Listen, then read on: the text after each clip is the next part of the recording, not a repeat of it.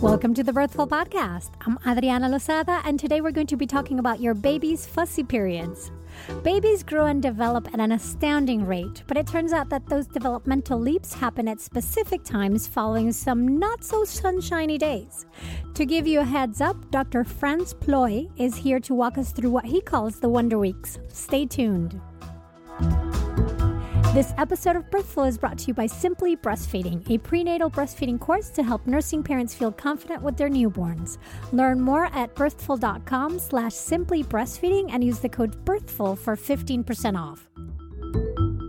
This episode of Birthful is also brought to you by Care.com, the world's largest digital marketplace for finding and managing family care to help make life easier. Go to care.com/birthful to save 30% when you subscribe. The Birthful Podcast, talking to maternity pros to inform your intuition. Hello, mighty parents and parents-to-be. As always, thank you so very much for listening to the show and all the love you give it. I truly appreciate it. And if what you hear is helpful, then make sure you subscribe so you don't miss a thing. Also, if you'd like to further support this podcast, please support its sponsors, who in this week's case are Simply Breastfeeding and Care.com. And a quick reminder also that if you are around 29 to 34 weeks or near that, then this is the perfect time for you to start preparing for life with a newborn. And to do just that, check out my postpartum preparation course online that is called Thrive with Your Newborn at birthfulcourses.com. This is content that you won't find in your childbirth education classes, nor in newborn care classes, nor frankly anywhere else. So go check it out. Do yourself a huge favor. Go sign up now at birthfulcourses.com. It's going to be a life changer for you. All right. So my guest for this renewed episode today is Dr. Franz Ploy, who is a Dutch ethologist with a background in educational psychology, physical anthropology, and behavioral biology. He has observed infant behavior since 1971 when, together with his wife Hetty, they observed patterns that led to the idea of regression periods, culminating in the writing of the book The Wonder Weeks, which has a companion app, both of which I adore and highly recommend, and why I was so excited to be talking with Dr. Franz today. So here we go. Dr. Franz, welcome. Hello. Thank you very much for being in the show. I'm so happy you're here. So can you tell us more about this concept of a child's fussy stages followed by a developmental leap that you've named the Wonder Weeks? Yeah, certainly. At predictable ages, all babies suddenly become more difficult compared to how they were before. In the first 20 months of life, or the so-called sensory motor stage, there are 10 difficult periods. These difficult periods are triggered by sudden dramatic changes in the brain. We call them the big changes. Each of these brain changes opens up another new perceptual world for the baby. After a brain change, the baby can perceive things that it could not perceive before the brain change. And that's frightening to a baby. That is why the baby becomes difficult. It wants to be close to mommy or daddy. Just imagine yourself waking up on a new planet where everything is different. Wouldn't you cling to each other at first? Absolutely. But then, yes, yeah. So, 5 moons and just imagine, just totally different. But then the baby starts making excursions into this new perceptual world. Just like Columbus discovered the new world, the baby is discovering a new world each time. But Columbus did it once, and the baby does it 10 times in the first 20 months. So it's a super Columbus. And the baby starts acting on those new perceptions in trying to get them as he likes them best. And in doing so, he's mastering new skills. And after each difficult period, babies master a whole cluster of new skills. All of a sudden, you can see your baby doing one new thing after another. And that is, in fact, the developmental leap. And because it is progression, we call it the Wonder Weeks. That's fantastic, and I am so happy you've done all this observations and sort of come up with conclusions, because it is so helpful to new moms. And I really like the analogy of discovering a new planet with 5 moons and all this, because usually how after reading your book and looking at your app, how I usually equate it is, imagine your baby sees everything in black and white forever and then suddenly wakes up one day and everything's in color. Like, that's how dramatic it is. So I think from now on I'll start using the new planet with the 5 moons, because that's even more dramatic. So I love that. Thank you. What made you study this in the first place? How did you get there? What piqued your interest? Well, it was pure coincidence. I think that's called serendipity. My late wife Hetty and I discovered the phenomenon in free-living chimpanzees in the Gombe National Park, Tanzania, East Africa, where we worked with Jane Goodall. But we did not go there to study this. We had planned and prepared a completely different topic concerning the migration of females to other groups and the prevention of inbreeding. And when we arrived, for all sorts of reasons, it turned out to be impossible. And I remember I was sitting on the beach at the shore of Lake Tanganyika, and I felt quite low and even considered to stop there and then and go home. And then Hugo van Lawick, the first husband of Jane Goodall, who was also a Dutchman, came up to me and asked what was wrong. And I told him, and I said, this sucks. I prepared well, and now it's all in vain. And then he asked me a question that changed my life. He asked, what makes this place so unique? What can you do here that you can do nowhere else? And my answer was, there's no place on earth where one can get so close to the chimps as in Gombe, and where the chimps are so well accustomed to humans. So this is the best place to observe chimpanzee babies, because elsewhere one can hardly see them. And he said, well, so there's your solution to, study chimp babies. And I said, well, I don't know the first thing about babies. I'm not prepared. And I was doubtful at first because I didn't know the first thing. So I had no theory, no working hypothesis, nothing. So I consulted my professor in the Netherlands, and he said, okay, you know little about babies, but you were trained as a behavioral biologist to observe consistently and reliably. So start observing chimp babies, and in that way, something is bound to come out. And it was encouraging, but I was still doubtful, because it's quite a risk investment of time and energy without any guarantee that something comes out. And my PhD was on the line. If I ended up empty-handed after 2 years, no PhD. So it was a risk investment. The kind of work that he was suggesting, it's not a deductive way of doing research where one has an hypothesis and checks whether it's right or wrong. It's what we call an inductive way of doing research, where one hopes something emerges from the data. In the end, I decided to do it and take the risk. And after 2 years in the field, and only after we were back in Europe analyzing our field notes, the phenomenon of difficult periods arose from the data. While the chimpanzee infants became more and more independent over age, at certain ages, temporarily they whimpered more, clung more to their mother, and spent a higher percentage of time much closer to the mother. And we could see that because we had done quantitative observations in the behavioral biology way. And then you end up for each baby with a graph over age, for instance, the percentage of time spent in ventral contact, or the percentage of time spent within arm's reach, that sort of thing. So in these graphs, we could see these temporary changes, and this temporarily clinging more, whimpering more, and being closer to the mother. So it arose in quantitative data that we had gathered, carefully. When we discovered the phenomenon, we searched the literature, of course, and found a paper by Robert Horridge, who had just appeared in 1974. Mind you, we were in the field in 71, 73. And he described the same phenomenon in 12 species of monkeys and 2 non-primate mammals. And it was then that we realized that we had found a very old phenomenon, evolutionarily speaking, that is widespread, at least in mammals.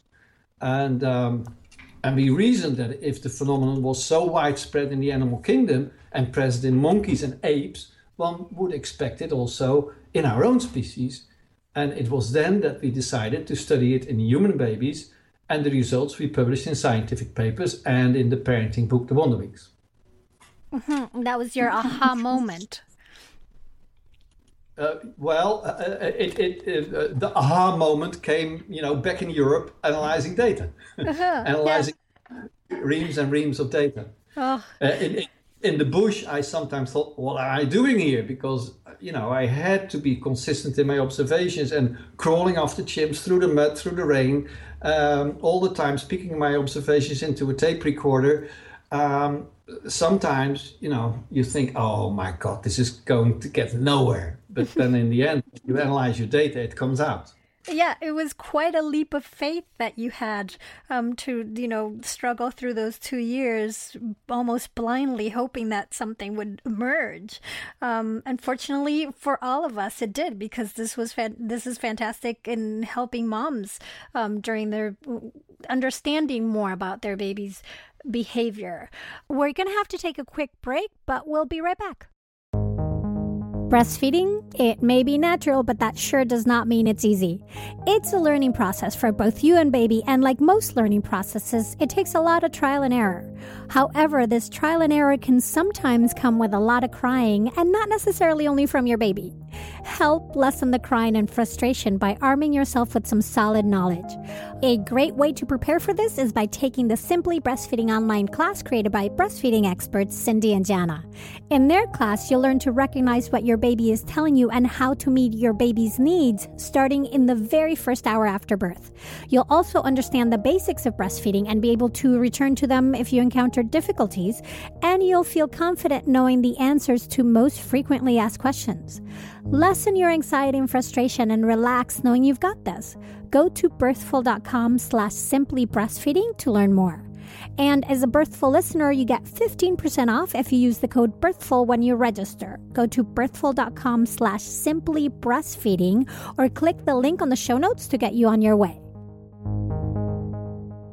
And we're back talking about your baby's fussy faces or fussy periods. So when you saw that babies, independently of culture, all had these more difficult stages that were linked to a developmental leap, how can parents know that their child is going through one of those fussy phases? What are the signs? Well, the signs are, it's a kind of memory aid we have. The signs are the 3 C's: crying, clinginess, and crankiness. It's a useful memory aid, but remember that the baby just needs to touch base and is only after 2 things: being near its parents and having their undivided attention. And that expresses itself in crying, clinginess, and crankiness. But that's what the baby is after. Other signs may be poor appetite, sleeping poorly, or being more babyish than before. And with age, those signs become more complex. For instance, the baby may be more shy with strangers at a slightly older age, or it may want you to keep him busy, has nightmares, or has them more often, acts unusually sweet, which is a means to get your attention. And in the beginning, you fall for it, of course. Is mischievous, throws temper tantrums, is jealous, just to name a few examples. For every leap, the signs that are typical for that age are presented in our book, The Wonder Weeks, in a box called My Diary. Mm-hmm. And so what should parents do when they start seeing this behavior? Because my daughter's old now, she's 10, but I remember as a new parent, you're thinking, okay, things are changing and they're improving and they're getting better. And when you hit one of those developmental leaps where you see this baby getting clingier and crankier and crying more, it can be very frustrating. Yes, certainly does. Nobody said it would be easy. No. So, But basically, what you're asking is what can you do Yes. to make the leap less difficult or to make it bearable? Yes. Yeah, well, there are a number of ways. First of all, it's the best to help yourself as a parent first. That sounds funny, but let me explain. Just like in an airplane, when the oxygen masks come down, by helping yourself first, your child has the best chance to survival. The first thing to help yourself is to realize, with babies, that you are not the only person in the world going through these difficult periods, and that it is perfectly normal that all babies and therefore all parents go through these difficult periods. That gives you literally air to breathe, but it gives you support in times of trouble, and it boosts your self-confidence. And I like to compare it to the airplane and the oxygen mask. If you don't put the oxygen mask on quickly, you faint and you can't help your child anymore. And with difficult babies, not realize, if you don't know or you don't realize that it is normal, you might be, desperate, and that's not a good state to be in to help your baby. Second, if you help yourself and you're, it's normal, give your baby that all important basic feeling state of safety. As soon as you as a parent understand that your baby cannot help being difficult, it's much easier to comfort your baby. And giving your baby a so-called mommy refill, sorry dads, but that's how it's called, does wonders. Third, help your baby explore that new world. Try and get into your baby's head, and the books help you to do so, and see the world through his or her eyes and other senses. In the book, The Wonder Weeks, each new world is described together with the perceptions that your baby may be craving for. And in order to find out about your baby's preferences and talents, listen, so to speak, to your baby every day, observe your baby every day, and try to discover what he or she is going for in that world. Leap after leap, you may find, patterns then of preferences of your baby, and that may be again a key to your baby's personality. Once you know, it's easier to facilitate what your baby is trying to do or experience. And your baby will learn faster and more easily and with more pleasure if you help him. And it makes it all so much more fun. And fourth, the book The Wonder Weeks gives hints on how to help your baby play and learn. It supplies a range of ideas of different games, songs, activities and toys, so that you can choose those best suited to your baby. I mean, no baby is the same, and every baby has its own preferences, and it's a challenge for parents to find out the preferences and the talents and the personality of their baby. And I think those four things are in general what you can do. Mm-hmm. And I love how in the book it's customized to each sleep according to what will develop. So the suggestions of the games, even though the way it might be manifested is similar in that the baby is saying, hey, I want to be closer to you and I need you to pay more attention to me by crying and clinging and being cranky, the games that you can play or things to help smooth that development are that you suggest in the book are tied to that leap that they're going through. So at some points it might be peekaboo, where in other points is more putting, stacking or putting things inside of nesting dolls. So that's those are great. It's great how you've laid it out. So I forgot to ask you, how long do these stages last? Well, initially they are short, just a few days, at most a week, in the first 1, 2 months, 3 months. But later they may last as long as 4 to 6 weeks. Okay. And we're talking 4 to 6 weeks is more when the child is closer to 2 years old? No, the first, initially the first 3 months they are rather short, and then all of a sudden they become longer. So with the leap of events, that's, around 4 months, and I talk about it later, then they might be as short as 1, but as long as 6 weeks. So then they lengthen after let's say 4 months. Okay. So do these stages, did you find that they coincide or overlap with what we traditionally consider growth spurts? Do those relate at all? No, they are mental leaps, not physical growth spurts. We had a look at it, and the mental leaps do not coincide with the classical growth spurts, such as a sudden increase in body length. What does happen, though, is that the mental leaps shortly follow major dramatic changes in the brain. And one of those changes in the brain is simply the sudden increase in volume. In the first year of life, the total volume of the brain more than doubles. And this doesn't go gradually, but it goes shockwise.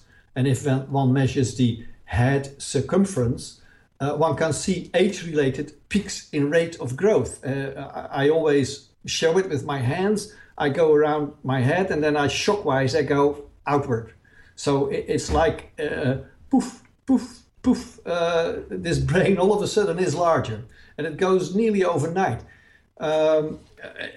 That's one of the big changes in the brain. There are all sorts of other changes happening inside the brain, but if you wish, the mental leaps come out of a growth spurt of the brain, if you wish. Okay, so not directly tied to it, but somehow following it, some of them, maybe. Well, no, the growth spurts, no, sorry, I'm confusing maybe a little bit. We looked at how the mental leaps and the classical physical growth spurts, if they were related in time, and they are not. There are many physical growth spurts, increases in length, that sort of thing of the body, and that doesn't coincide with the mental leaps at all. But one common thing is that the brain shockwise grows in the first 1-2 years dramatically. Okay, so and that one we can't see because we can't really see so much inside the head, the brain growing, although the head itself will get a bit bigger.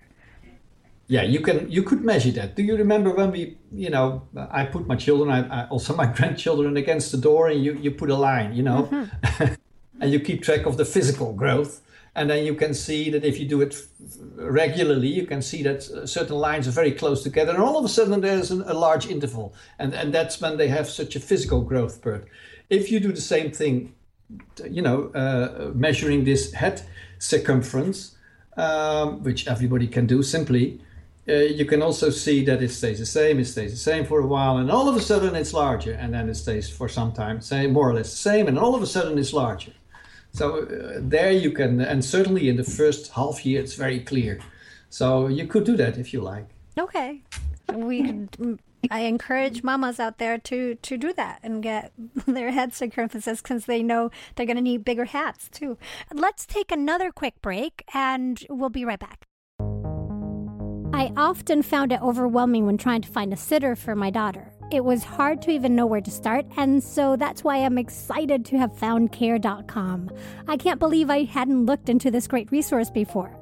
Care.com is the world's largest digital marketplace for finding and managing family care, and their website is set up to help you narrow down the choices around where you live, as well as provide tools like background checks, reference checks, qualifications, and certifications to make the process so much easier. Before I went exploring on the site, I had this idea that it was only a place to look for babysitters, but that's really just the start. Aside from finding someone to take care of your kids, you can also find help for caring for your parents, your pets, your home, or even someone to run errands for you. I can see this being a super helpful resource during postpartum, so much so that I'm going to start telling my doula clients about Care.com as well. When searching on the website amongst the different types of sitters, I chose State Night Sitter and then was asked how soon I needed the care, with options being within a week, within a month, or right now. Right now? This could even be a great addition to the unpredictable doula life. You can join Care.com for free as a basic member and start searching right away for great local caregivers. Once you upgrade to premium membership, then you can reach out to them, schedule interviews, do background checks, and even book and pay for care online or through their app. As a Birthful listener, you can save 30% off a Care.com premium membership by visiting care.com/birthful before you subscribe. That's care.com/birthful for 30% off a premium membership. Could you describe one of the stages, for example, the world of events that you mentioned, which tends to be a rather long one, and walk us through what we could expect to happen? Okay. Well, the Fussy period, or the first phase of this leap into the world of events, is age-linked and starts at approximately 15 weeks or 3.5 months after full-term birth, with a variation, mind you, of between 14 and 17 weeks. Somewhere in between it starts, approximately 15 weeks. The second phase of this leap, where the baby shows a need to play and master new skills, starts around 19 weeks or 4.5 months. And this is called Wonder Week 19 because new progress starts here. The Fussy period of this leap lasts longer than before. Usually it lasts 5 weeks, although it may be as short as 1 or as long as 6, as I just said. And you know that the Fussy period has started if your baby is crying more and clinging more or demanding more attention and shows at least 2 of the following signs. She may lose her appetite, she may have trouble sleeping, she may show more babyish behavior, such as the need for more head support. Around that age, they all of a sudden, their head might, fall down limply if you don't support it with your hand, just typical for newborn babies. And this comes back all of a sudden. She may be shy with strangers, or she may be listless. If the crying and demanding attention and the contact together with 2 of those, then you have a regression period.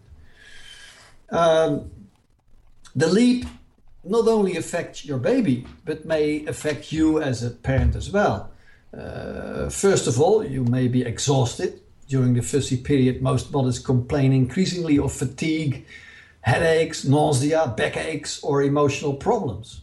And they blame their symptoms on lack of sleep, having to constantly carry their little screamers, or worrying about their unhappy infants. But the real cause of these symptoms is the stress of constantly coping with a cranky baby. The real problem is that they are nearing the end of their tether. Some mothers even visit their family doctor and are prescribed an iron supplement or go to the physiotherapist for their back troubles.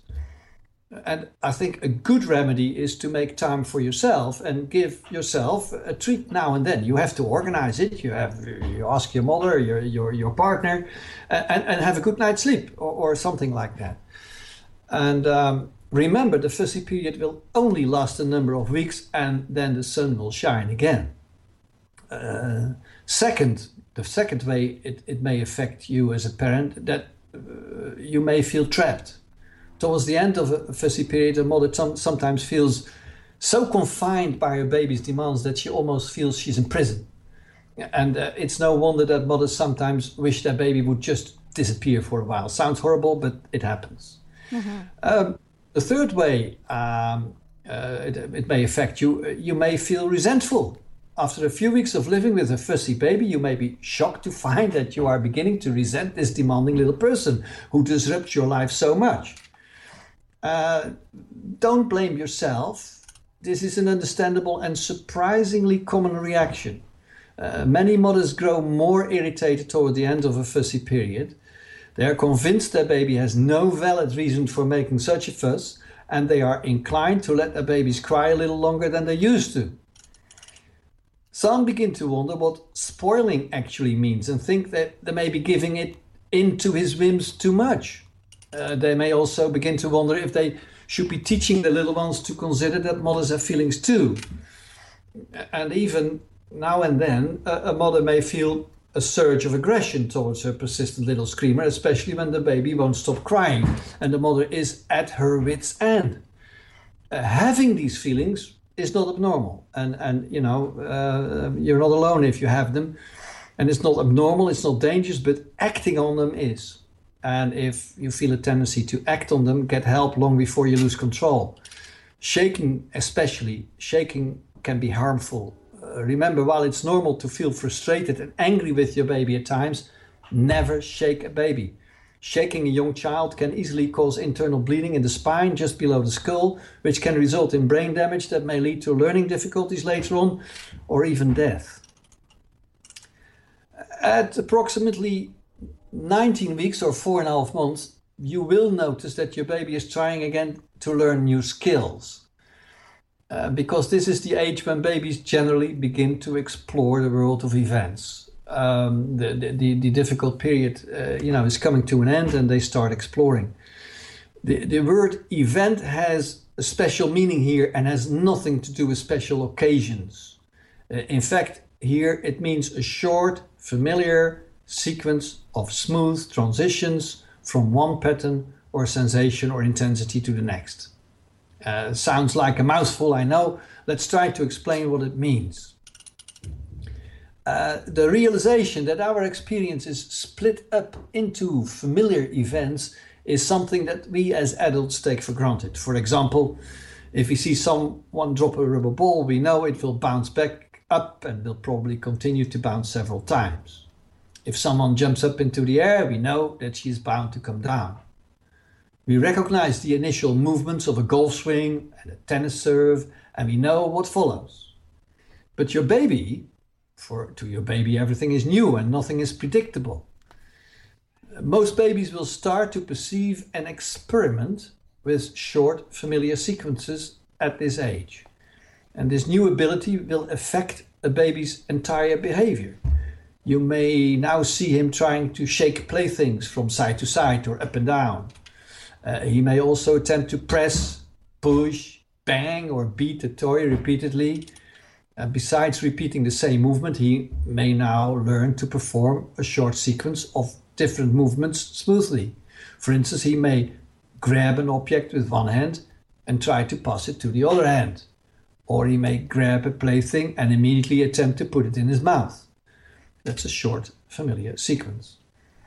He is capable of turning a plaything around and looking at it from every possible angle. In addition, your baby may now learn how to adjust the movements of his body, especially his upper arm, lower arm, hand and fingers to reach the exact spot where the plaything lies, and he can learn to correct his movements towards the object as he goes along. As long as an object is within arm's reach, your little one will now actually be able to reach out and grasp the object of his choice. When your baby is toying with these movements, you may see him twist and turn. He may now learn to roll over and spin on his back more easily. He may also make his first crawling attempts because he's now capable of pulling his knees up, pushing off and stretching. He may also learn to make short series of sounds now. If he does, he will develop his chatter, which started after the previous leap, to include alternating vowel and consonant sounds. He will gradually use all of these sounds to speak in so-called sentences, like abba, baba, tata. That's what adults fondly call baby talk. You could say he is now able to become just as flexible with his voice as he is with the rest of his body. All over the world, babies start making these short, so-called sentences when they reach this age. For example, Russian, Chinese and American babies all babble in the same way initially. But eventually, within a few months, the babies will start to develop their babble sounds into proper words of their native language. And they will stop using the universal babble sounds.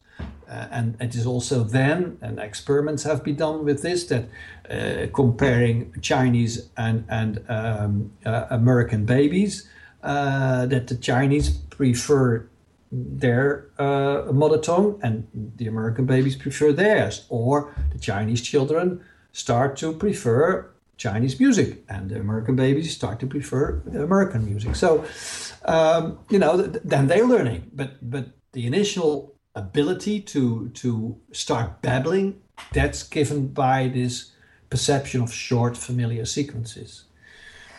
Your baby may now begin to recognize a short series of flowing sounds as well. She may be fascinated by a series of notes running smoothly up and down a musical scale. She may now respond to all voices that express approval, and she may be startled by voices that scold. And your baby may also start to recognize short familiar tunes, such as, let's say, the opening tune of the Fifth of Beethoven. Da da da da. That's the kind of tune, a short familiar sequence, which they start be able to perceive and to recognize. Your baby may now learn to see a short familiar sequence of images in endless examples, all disguised as normal everyday activities or events, such as someone shaking his bottle up and down, stirring in a saucepan, hammering a nail, opening and closing a door, slicing bread, filing nails, brushing hair, the dog scratching itself, someone pacing back and forth in the room, and the whole range of other events and activities. Mm-hmm. And when you put it that way, it's fascinating to consider and think of all the things that these babies are going through, and how much of their daily life that we take for granted is changing, and they're figuring out, and how there's no way they could be manipulating you, because they're just figuring out that they can move their hand. Manipulating takes, you've got to know a bunch of stuff before you can even get to that level of brain thinking or activity.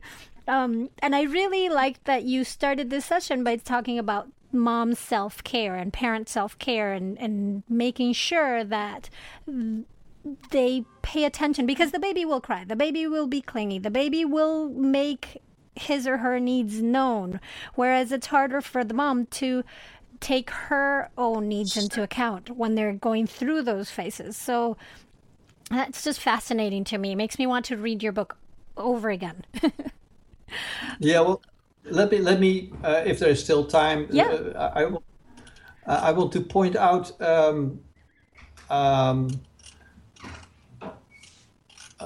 two more general characteristics of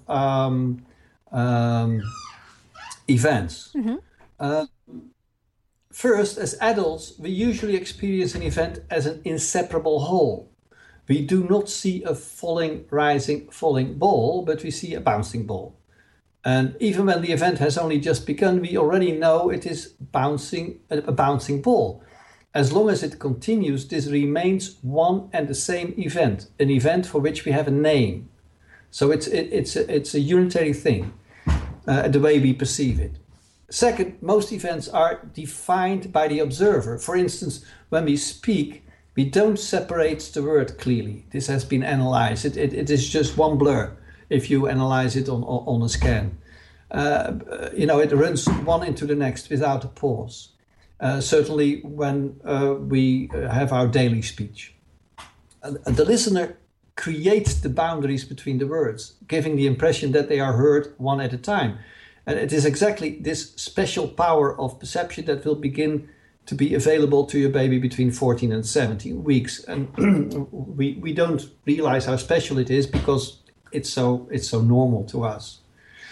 One more thing, with all this experimentation, with the discoveries that your baby makes in the world of events, she will also become tremendously interested in everything going on around her. This may now occupy most of her waking hours. You are no longer, as a parent, her only toy. She may now have less time to spare for her old cuddling games, and some parents feel a little rejected by this. Some people have used the metaphor of an eggshell within which mother and newborn baby live in intimate symbiosis during the first 4 months. And with this leap of events, the baby is breaking out of this egg and into the world. And even so, she still needs your help just as much as ever. Your baby's fascination with the whole world around her is typical of this age. And you probably have begun to sense these new needs, and your main contribution can be supplying your baby with enough playthings and waiting to see how she responds. Only if you note that this waiting and not doing immediately something is, I think, very important. Parents have a tendency to grab it out of the hands of their baby and, give an example, do it for them. Try and restrain yourself and watch, observe. because that gives the baby the opportunity to experiment. Only if you notice that she or he has real difficulties in fully understanding a toy, should you give her a hand. You also want to keep an eye for your baby to make sure that she uses her hands, feet, limbs, and body properly when reaching out to grab objects. So, for instance, if you see that she has a particular problem, you can help her to practice activities like rolling over, turning, and sometimes even crawling, sitting, or standing up for the quickies. Body movement, manipulation, and examination are not the only things that need a helping hand. You can also help your baby explore the new world of events through sight, language, and music. In the Wonder Weeks, there is a list of top games that you can play with your baby and a list of top toys that help your baby to explore this world. When your baby is learning new skills, she may sometimes try your patience, and that's also important, I think, to say that the difficult period's over, but babies may still be trying in a sense. I mean, both you and your baby have to adjust to the progress and renegotiate, so to speak, the rules to restore peace and harmony. Remember, from now on, your baby will no longer be completely dependent on you for her enjoyment, having broken out of the eggshell, since she is now in touch with the world around her. So she can do and understand a lot more than she did in the past. And of course, she thinks she knows it all. You may think she is a handful, or he. She thinks you are. If you recognize this behavior, you could say you're having the first independent struggle with your infant. And now we're on this. Hurting someone is not funny. And now your baby is stronger and understands the world of events. She is also capable of causing physical pain. She may bite, chew, and pull at your face, arms, ears, and hair. She may pinch and twist your skin, and sometimes she may bite your nipple. And sometimes she will do this hard enough that it really hurts. And most mothers feel that their babies could easily show a little more consideration and respect for others, and they are no longer amused. And some mothers rebuke their babies if they get too excited. They do this by letting them know immediately that they have gone too far. Usually they do this verbally, by saying ouch loudly and sternly. If they notice that a baby is preparing to launch a new attack, which they usually do, they warn with careful. And at this age, babies are perfectly able to understand a cautioning voice. Occasionally, a mother will really lose her temper. And you can imagine if a baby really bites full force in your nipple. One should never act on such a feeling of anger. And although your baby may inflict physical pain on you, he is not doing it on purpose. He is experimenting and not realizing the consequences for you. So giving your baby an eye for an eye is not acceptable, and it certainly does not teach him not to hurt his mother. But it's good that people know that these things happen, and that you, on the one hand, you should not say, "Oh, he's so small, he can't help it." You can indicate limits, as I explained, with ouch and careful. And on the other hand, the baby is not doing it on purpose, and so a bit of understanding is helpful there. Between 20 and 22 weeks, and that's finishing this event thing, another period of comparative calm begins. And many mothers praise their baby's initiative and love of enterprise. And during this time, the calm before the next term, so to speak, most babies are more cheerful, and parents delight in this less troubled, well-deserved time. And that's the end of that leap. And then I was saying, it's not that babies then stop learning about events. In fact, they keep on for many months learning about events, and even adults still learn about events. I was saying, when I am hammering a nail and I make a mistake, I'm learning about events and what I am doing wrong. So, the learning about events goes on all your life, but soon there will be a next leap, and a new perceptual world will be entered. And of course, then that will have priority in attention. But the learning about events and in fact about all the leaps will not end at the end of the leap. It will continue during the rest of our life. So right, each leap is kind of like setting the groundwork for that first time they learn about, in this case, about events. And obviously it's something we continue to learn throughout our whole life, but that's where the brain is capable to consider, the ball goes up and down and up and down and up and down, and then it's because it got bounced and, fell or thrown, and consider that as something that is an event. Yeah. And so I noticed in the book, you ask parents to start counting the stages based on a child's gestational age, so on their due date, and not when they're actually born. What considerations, if any, should parents take into account, given the due dates themselves are not really 100% accurate? Well, let me first say that nature's timing of the big changes in the developing infant's nervous system start at conception, and birth has very little to do with this timing. Birth may be early, it may be late, but the timing goes on and runs its own course. So first of all, we should realize that. And if a mistake has been made in calculating the due date for all sorts of reasons, and yes, that's possible, parents will find out soon. They will notice that the difficult periods systematically start earlier or later than predicted on the basis of the calculated due date. And even when the due date has been calculated correctly, you have to realize there's some natural variation between babies in the onset of the difficult periods of a few days or later a few weeks. For instance, we have seen with the events, the leap into the world of events, the onset of the difficult period varies between 14 and 17 weeks, and some babies start at 14 and another one at 17 and everything in between. So there is a source of variation and as well, even when you have calculated correctly. Okay, and what about for premature babies? Does it stay the same? Yeah, because they have been born early. So you correct for that, and that's it. As I said, the nature's timing just runs its course. And birth is, it might be early, it might be late, but that doesn't affect the nature's timing, the timing of the big changes. Okay, fantastic.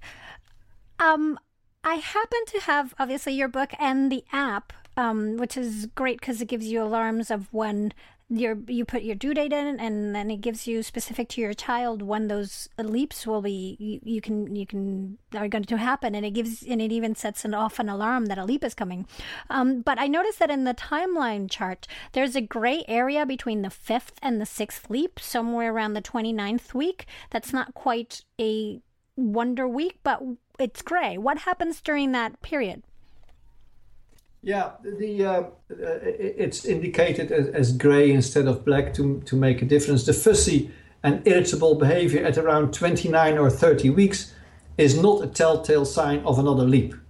The baby has simply discovered here that his mommy can, or his father, but let's say mommy is father, is everything, caretaker. Mommy can walk away and leave him behind. And funny as this may sound, but this is progress. It's a new skill. The leap into the world of relationships towards the age of 6 months has enabled the baby to perceive, among many other things, distances between two objects or between two people, such as his mother and himself. And he is learning the skill, and he's learning and trying to keep that distance within the bounds preferred by him. If she all of a sudden runs away, of course, because he loses control over the distance to his mother. If his mother is around, he might make an excursion away from her, he might come back, but he has things more or less under control. But if she, for instance, dashes away because her partner forgot something and she dashes out of the door to bring it, or something like that, then all of a sudden control is taken away from the baby, and you have all this yelling but that's because you take away control from him, and it's not because he feels bad because of a difficult period. Margaret Mahler, she's a famous psychiatrist, and she called this the checking back pattern, or checking whether mother is still there.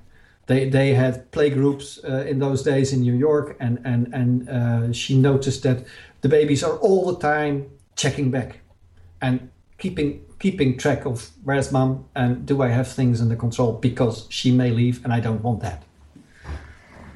So they're just making sure they're safe. Just checking back. Yay. It's called attachment behavior. Yeah. Dr. Frantz, this has been fantastic. If our listeners want to follow what you're doing, follow more about the Wonder Weeks, get in contact, how can they do that? Well, the best portal is www.thewonderweeks.com, and there you find the entrance to the social media, to more background, scientific background, you name it. Fantastic. So from there they can dig deep and find other views. If they're more into Facebook, if they're more into Twitter, then they can choose their poison, as it was. Yes, that's the portal. Yeah, thank you so much for this. Thank you for your knowledge and being generous with your time, and for all that for not giving up that first time when your original study didn't go as the way you wanted it to when you were in Tanzania, and had the sense of mind to be open to other possibilities and give us all this wonderful knowledge and information. Okay, well, you're welcome. It was a pleasure to be in your show and talk about it. Mighty Ones, find the in-depth show notes for this episode at birthful.com, where you can also learn more about me, the show, Patreon member benefits, send me messages, and more. I'm also on Facebook or Twitter as @birthful, so come say hi.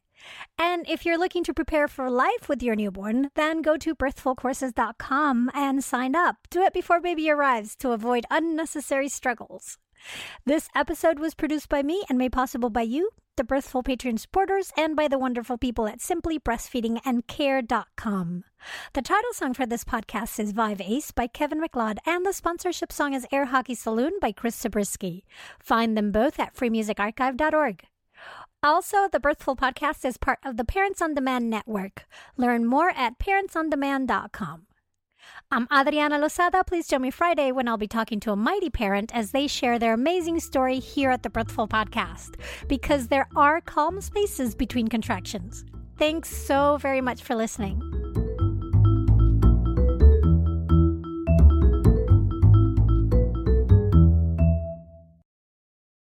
Hey, Adriana here.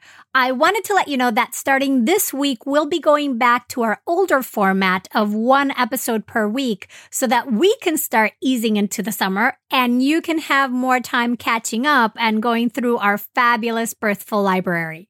Happy listening.